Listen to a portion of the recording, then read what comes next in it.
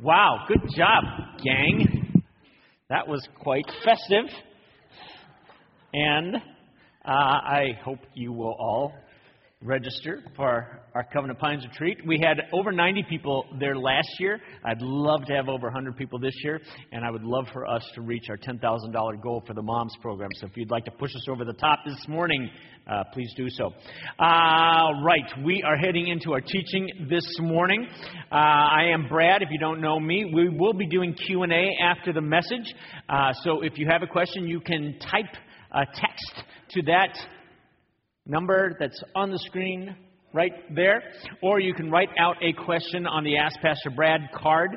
Also, I'm going to make myself available, because this is a sensitive issue. I'm going to make myself available after the service right here. And so if you have more questions after we dismiss and want to come down, we can talk more, and I'll just field some more questions after the service. Jill will be out at the welcome table with Pastor Shar. All right.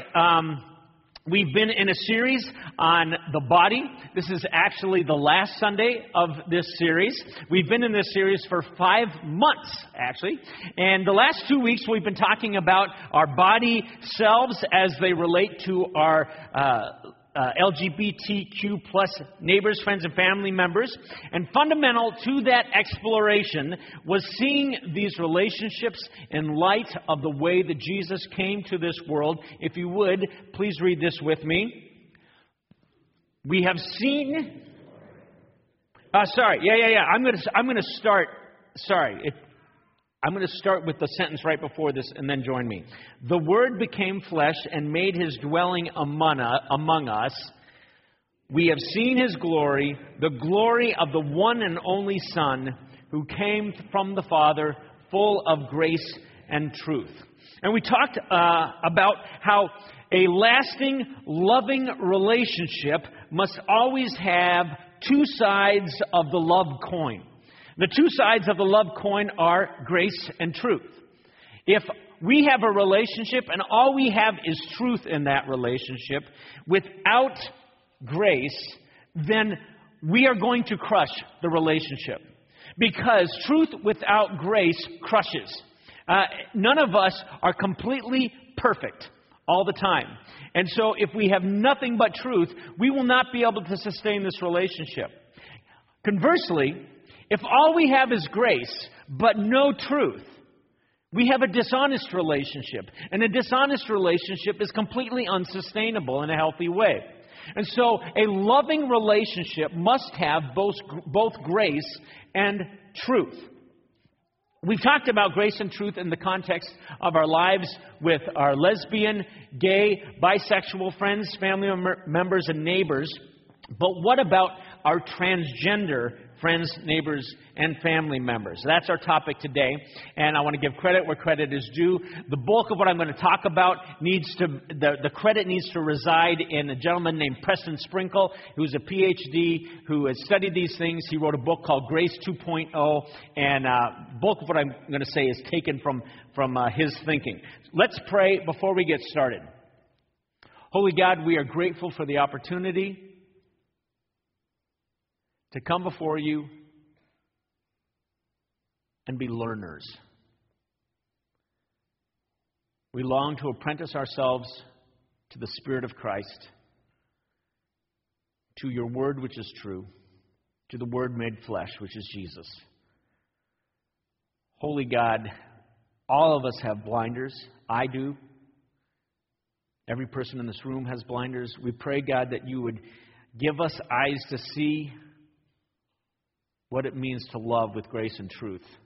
Give us eyes to see what it means to walk as Jesus is King, to live in the kingdom under His rule and reign, to seek to be faithful to you and your ways over all things. In your name we pray. Amen.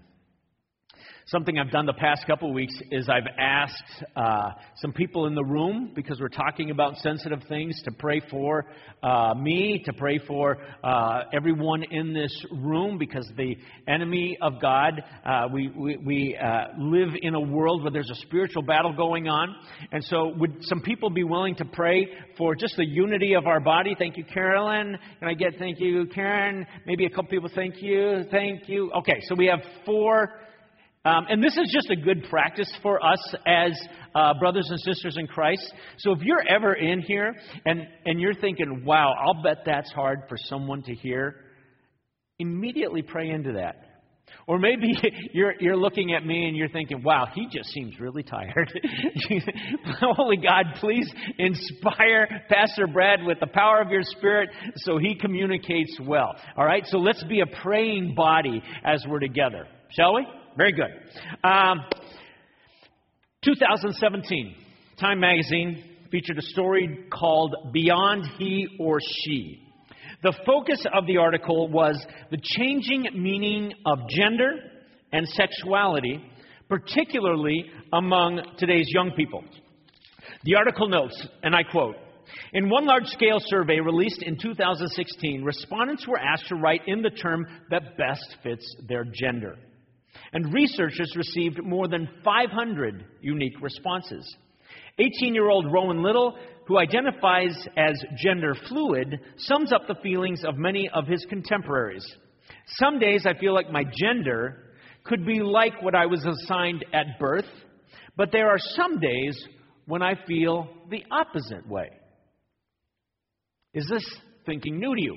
I was talking to some people this week, and as we were talking about this, they're like, whoa, this is new thinking for me. Did you know that today, if you signed up for Facebook, if you're a late adopter, and today was the day you registered for Facebook, you would be given over 70 different options when it comes to how you want to be known in your gender assignment on Facebook. Some of those would include man, woman, gender neutral, gender fluid, gender non-conforming, gender questioning, gender queer, gender variant, etc. So how are we as followers of Jesus to be full of grace and truth, surrounded by people who are made in the image of God, but consider themselves gender non-conforming? I think it might be helpful to just start with some definitions. Let's start with the T of LGBTQ. T stands for transgender. Transgender is an umbrella term for the various ways in which some people experience incongruence between their biological sex and their gender identity. Simply put, a transgender person often feels like they are trapped in the wrong body. While they may have the anatomy of a male or female, they feel their true self cannot be boxed in by the gender indicated by their anatomy. And note, most transgender people have not actually gone under a sex change or sex reassignment surgery, so you don't have to have transitioned surgically or medically to be considered transgender. Another helpful term is gender dysphoria. So if gender euphoria is you are happy or content with your gender, gender dysphoria would be involving a conflict between a person's physical or assigned gender and the gender with which they identify. By the way, some gender dysphoric people would actually not classify themselves as transgender, and some transgender people would actually not classify themselves as gender dysphoric. Are you confused? I'm a pastor, so we're going to keep me in my lane to the best of my ability. What does the Bible say about gender issues? To start, we will start at the start. Genesis 1 and 2. Now, Genesis 1 and 2, we've come back again and again to Genesis 1 and 2 throughout this series. And the reason is, throughout the rest of the Scriptures, Genesis 1 and 2 are really the foundation for how the rest of the Scriptures look at issues of sexuality and gender. Okay? So it's kind of the foundation. It's not just a great way to start a story. Genesis 1 and 2, even in the eyes of Jesus, are foundational. So, Genesis 1:27 says, "So God created mankind in His own image. In the image of God He created them. Male and female He created them." Now, could God have created 71 or 700 different genders to bear His image? He absolutely could have. But God chose instead to create two complementary image bearers. So from a biblical perspective, we would say God's image is reflected in both males and females. If we continue to Genesis 2, we have the next account of gender creation. "Then the Lord God formed a man from the dust of the ground and breathed into his nostrils the breath of life, and the man became a living being." Now, if you would go on a thought process journey with me here. We talked in the beginning of our series about how the Hebrew word for man is Adam. It sounds like the Hebrew word for ground, which is the word Adama. Thus, God formed a man from the ground, or we could say an Adam from the Adama. Then later in chapter 2, the woman is formed from the rib of the man. And we talked about how that word for rib is actually not used for rib anywhere else in the Old Testament. It's used in other places as an equal support for architectural structures. Like in the temple, in the ark, that word for rib is the same word that is used in those contexts. So, again, follow along with me. So God didn't take an eternal soul and insert it into a body. God breathed the breath of life into these bodies, and then they became living beings. And as I stated earlier in our series, we are not souls with bodies, we are embodied souls. Now, why is this important to our conversation today?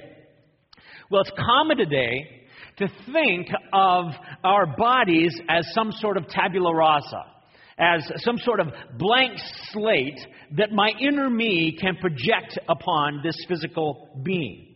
We think of the body as kind of, I'm a person, I'm traveling around in this body. I'm no more me than I am my Honda CR-V, okay? So I travel around in a vehicle, but the real me is not the vehicle. The real me is something inside. But biblically speaking, the me that is physical is the me that is non-physical. So for example, if you were to leave this building, if your body walked out of here, you would not be here. Right? When you walked into this building, you would arrive. If I were to punch you, you would say, "Pastor Brad, why did you hit me?" Right? Let me give you one more that I thought was clever. It's not clever. It's just biblical. Our eternal life, as I've reminded us, is embodied. You forever will have a physical being when the new heavens and the new earth come together. We are embodied souls, so to speak. This, from a biblical perspective, the Scriptures do not tell a story where one's internal sense of self or one's gender identity gets to overrule bodily existence. I'll say it again. As we look at the grand narrative of the Scriptures do not tell a story where one's internal sense of self or one's gender identity gets to overrule one's bodily existence. There is one instance that critics sometimes bring up, and I'll just note it here. First century eunuchs. Jesus comments, Matthew 19:12, "For there are eunuchs who were born that way, and there are eunuchs who have been made eunuchs by others, and there are those who choose to live like eunuchs for the sake of the kingdom of heaven.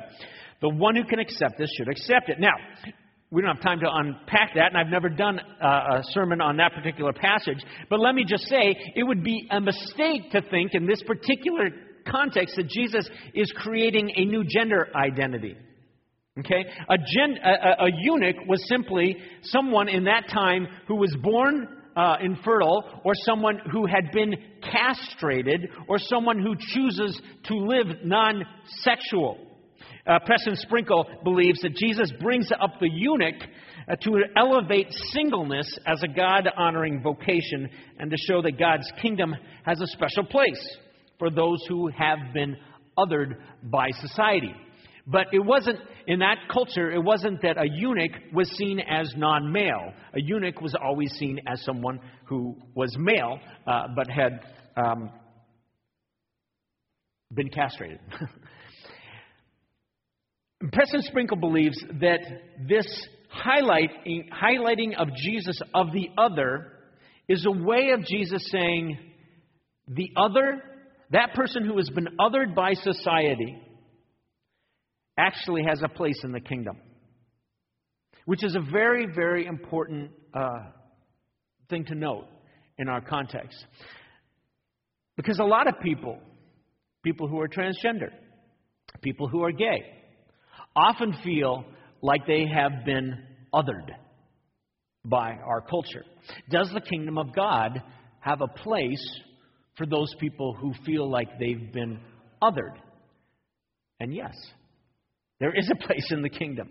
In the kingdom of God, the other, though, is actually never your identity. In the kingdom of God, the other is actually never your identity. Other might be a label that the culture has placed upon you. Other might be a label that you maybe have placed upon yourself. But in the kingdom of God, who do I think I am is replaced by whom does God say I am? In that Time magazine article I mentioned, I read this. In older generations, people were often told what feelings to have. This comes from a health professor at the University of Texas. She continues, the college students I'm working with today really say, it's okay for me to be me, whatever that is. And while I sympathize with that sentiment, a biblical perspective provides actually better hope than whatever that is. From a biblical perspective, we are actually designed by God, designed by the Master, to be inhabited by Himself, by the Spirit of Christ, set apart for a sacred vocation, to love God and to love others in identities that we have been given by the one who created us. 1 Corinthians 6:20, do you not know that your bodies are temples of the Holy Spirit, who is in you, whom you have received from God? You are not your own. You were bought at a price, therefore honor God with your bodies. That's a fundamentally different truth than what a lot of people are walking through in our culture with. Most of us walk through culture thinking, well, I'm my own and I can do whatever I want. You do you, I'll do me, right? And I believe the Bible lovingly says neither you nor I actually get to define you or I. These bodies are not our own. They're designed by the Master to be vessels of the Spirit of God. Thus, they should be used for God's purposes. We're to honor God with our bodies. But of course, this raises the next question. What does it mean to honor God with our gender? Or maybe put differently, how much of our gender expectations are cultural or biblical? For example, when God gave instructions for the building of the tabernacle, He chose two men, Bezalel and Oholiab. He chose them, the text says, to, quote, make artistic designs. And, continuing, to, quote, engage in all kinds of crafts. Now, show me the men's ministry in America that leads with, we're going to engage in all kinds of crafts on Wednesday. Right? And we laugh at that. Why? Because culturally speaking, to engage in all kinds of crafts sounds like something feminine. But that's not necessarily feminine. That's a cultural assumption that we have about what is masculine. Take another example, King David. So was David most manly when he was wielding the sword, or when he was playing the harp and writing poetry? Or take Deborah, Judges 4. Deborah, was she less feminine when she was leading Israel into battle? Or take the Proverbs 31 woman. I don't know if you know this, but Proverbs 31 kind of gives this long list in Proverbs about what it means to be a biblical woman. So, the Proverbs 31 woman, is she more woman when she's, quote, providing food for her family? Or when, quote, she considers a field and buys it out of her earnings, planting a vineyard? And then, of course, there's Jesus. Was Jesus more manly when he was overturning the tables of the money changers, or when he was weeping over Jerusalem? Yet today, a number of our parents in our culture are kind of hyper-vigilant, looking at the behavior of their children and teenagers, thinking things like, well, my son plays with dolls, or likes to wear his sister's dresses, and he wants to identify as a girl, so I think we should honor that request. Or my daughter loves football and likes to wrestle, and she wants to identify as a boy, so I think we should honor that request. But question, are we really willing to make an assessment of major life issues with a young person based on what really are cultural gender stereotypes? Let me flip this a different way. Someone who's anorexic believes they are overweight.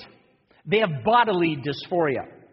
They organize their lives actually around the misperception of reality. Is the loving way to respond to someone who's anorexic, oh yes, I want to affirm your perception of reality.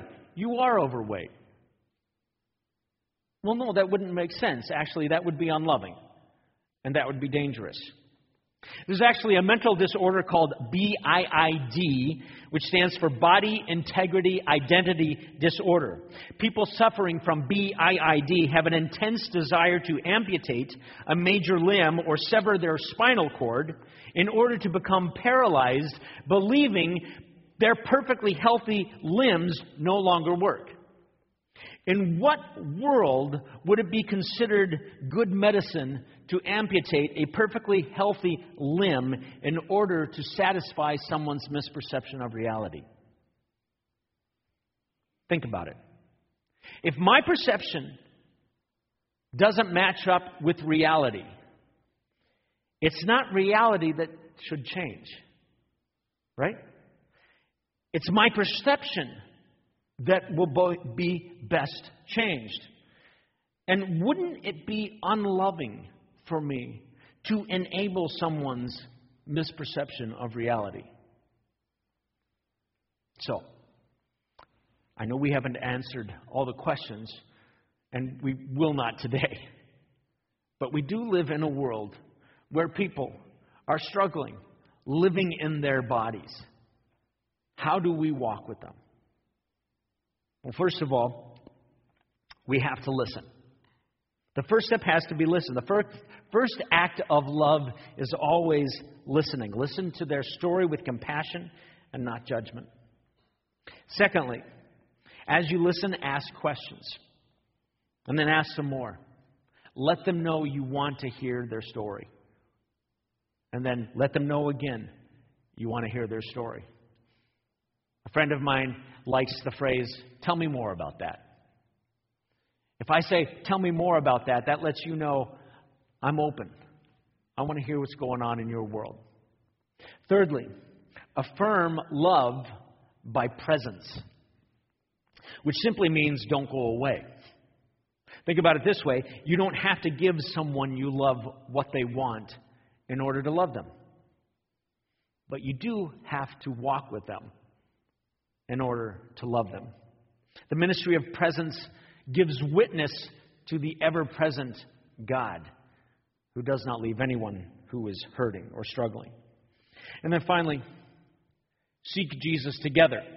And yes, of course, they may have no interest in Jesus. Maybe they do. That's okay. You do. The Spirit of Christ is ever present, seeking to guide you toward Himself. As you walk with this person, your responsibility is simply to continue to walk with them to Jesus, toward Jesus, in whatever way the Spirit of Christ leads you. Temple of His Spirit. Final question, then we'll do some Q&A. What is God calling you to do, change, or pray about? If you could choose one thing I spoke on today to focus on, what would it be? Write it down in your notes, and I pray you will pay attention to that this week. Let's pause there for Q&A. I'm going to invite Pastor Shar up, and Nick is going to join us. And I've tried to go a little shorter today just so we have plenty of time for questions. I would love it if you could focus your questions on today's topic, but if you can't and want to ask a question that comes out of this past month's teaching on human sexuality, then feel free to do so. If you have a question that you're writing down, Ken and our ushers are there, and they would love to grab your question. They'll bring it up to us. Nick. Oh, and as always, I reserve the right to be wrong. Shar does not, but no, she reserves the right to be wrong too. How can we pick and choose which commands in the Bible are relevant today? For example, Jesus commanded that slaves obey their masters, that you should not eat pig, etc. How can we distinguish commands that are outdated versus those that are not? Well, I think Brad's talked about this in the past too, but different types of commands. Some are ceremonial, some are moral, some are cultural. So again, the understanding of all of Scripture and God's heart and message through the entire context of Scripture is helpful to start. I'll add to that. In ancient Israel, there were what were called Noahic laws. And those laws were, if you were a Gentile joining the nation of Israel, you weren't actually expected to live out all of Torah because you weren't Jewish. You're a Gentile. However, you were expected to live by the moral laws created in Torah, specifically laws relating to sexual immorality. How do we react to someone who is LGBTQ or actively practicing any other sin for that matter, who says, God will forgive me anyway, so I'm going to live however I want and do whatever I want? Well, insert whatever sin you'd like to insert to that. How does that play out if that's a general principle? I'm going to cheat on my spouse. I'm going to cheat on my taxes. I'm going to, I don't know. You fill in the blank. Then I guess that opens the door. That question opens the door to, well, God will forgive me for anything. So it goes.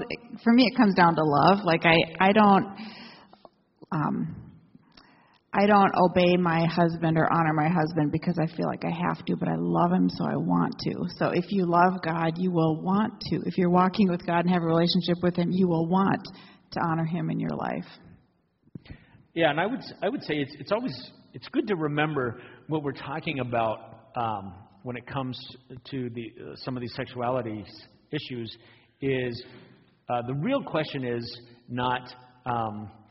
Can someone who is same-sex attracted participate in sexual activity and in the same line as someone who's heterosexual wanting to participate in sexual activity? You're really talking about can two people who are same-sex attracted, who are gay, can they get married and then have sexual activity within that marriage?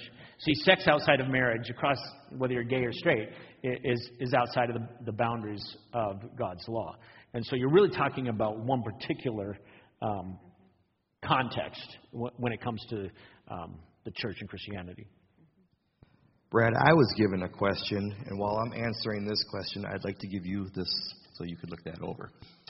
This says, for Nick, being that gender issues are so prominent among teens, how would you treat or react to a teen struggling with gender identity in our youth group? First off, with anything, I'm trying to build a youth ministry along with my leadership team that loves. We're building a ministry that is accepting, loving, and creating a safe place for your teens to come and feel accepted and a part of something. So we're going to love you right where you're at, just like Jesus does. And yes, just the reality that for a teenager, you're not done yet. You're growing, you're developing, you're figuring things out. So where a student is wrestling isn't necessarily where they'll end up in the long view. And with that, I guess I would say, again, the posture, no matter kind of where you stand on this issue, the posture, when it comes to anyone with whom you disagree, has to be a fundamental posture of embrace. Okay, we've talked about that within this series quite a bit, that we start with embrace. And, every teen, every person that walks into this building, myself, Shar, Nick, we all live in a sexual brokenness because sin infects every aspect of our humanity. And so we're all wrestling, Anna, could you put that verse that was on the wall when we walked in this morning at 9 a.m.? If you can find that, put that up. Basically, it's just a reminder. We're all saved by grace. We're all saved by God's unmerited favor. And so you giving grace is you apprenticing yourself to Jesus. We want to come with truth as well, and that's one of the reasons we're talking about this. I'm guessing you're not going to go through this the world today and hear some of the things we talked about this morning. You're going to hear our young people and our old people. We're all kind of connected to a pipeline of a lot of information, and so part of our job is to say, okay, I understand you've heard this. What does the Bible say? And let's talk about it from that perspective. So people at least hear, you know what, there are different ways to think about this that aren't what all my friends say.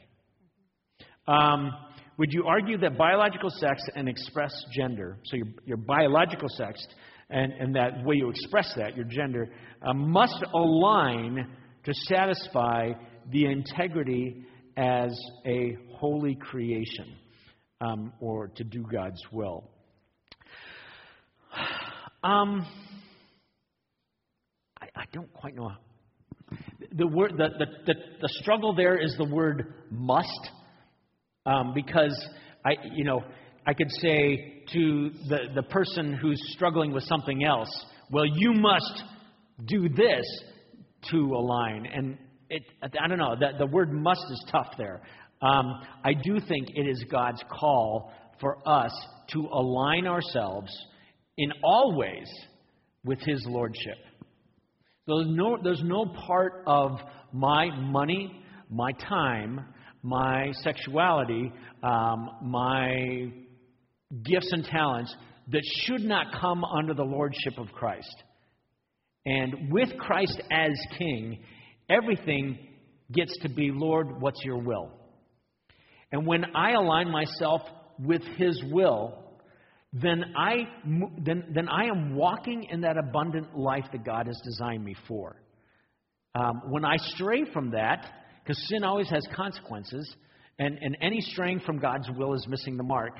So when I am outside of that, then there are negative consequences. I steal a piece of gum at a grocery store, there's a consequence for that. If I have sex outside of marriage, there are relational consequences for that now and as I move forward in life. As I say, Lord, I reject the way you made me and I want to move a way that is contrary to the way you made me, there are consequences to that. because we live in a world that has an order, we would say biblically, that an order that is prescribed by God. Let's do... Can I just speak to that one? Yeah. Because my husband's not here this service, I can say this. Okay. So there's a not a specific thing, but a range. There's a range of what it looks like to be a female in our culture and a male in our culture. When Kirk and I did our premarital counseling 25 years ago, the pastor who talked to us said that, interesting, Kirk has a lot of female qualities, and I have a lot of male qualities. My husband likes to garden, he likes to cook, he just... So, anyway, that was kind of funny in our premarital, so I don't necessarily like to do some things that a traditional female would enjoy doing, and my husband likes to do some things that stereotypically maybe a female would like to do, but he is male and I am female. Well, Nick thinks of the next one. I'll add to that. So, some of you know I was trained as an actor before I got into the ministry, and so my undergrad and my graduate training was all in acting. My guess is I've taken more dance classes than any male in the room. I've probably worn tights more than every other male in the room, and I can put on mascara quite well. Just because, and I haven't watched the Super Bowl in years either. So, am I less manly biblically? No, not at all. No. Is it a sin for a heterosexual man to dress in a more feminine way, such as wearing makeup? Wow.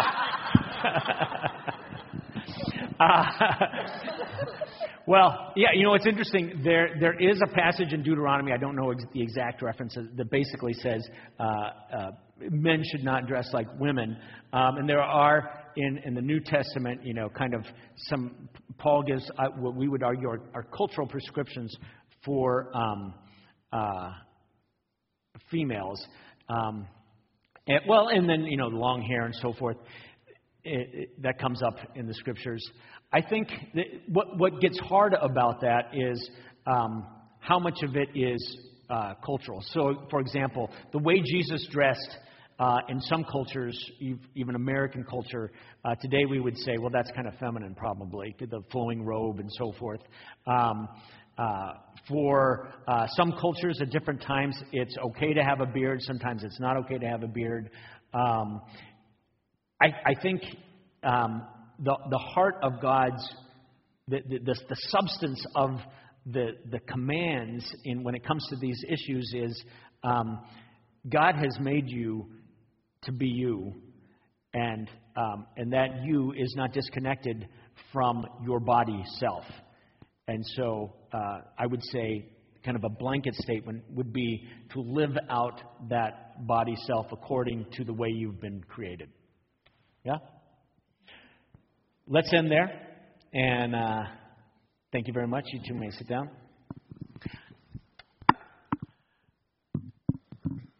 I recognize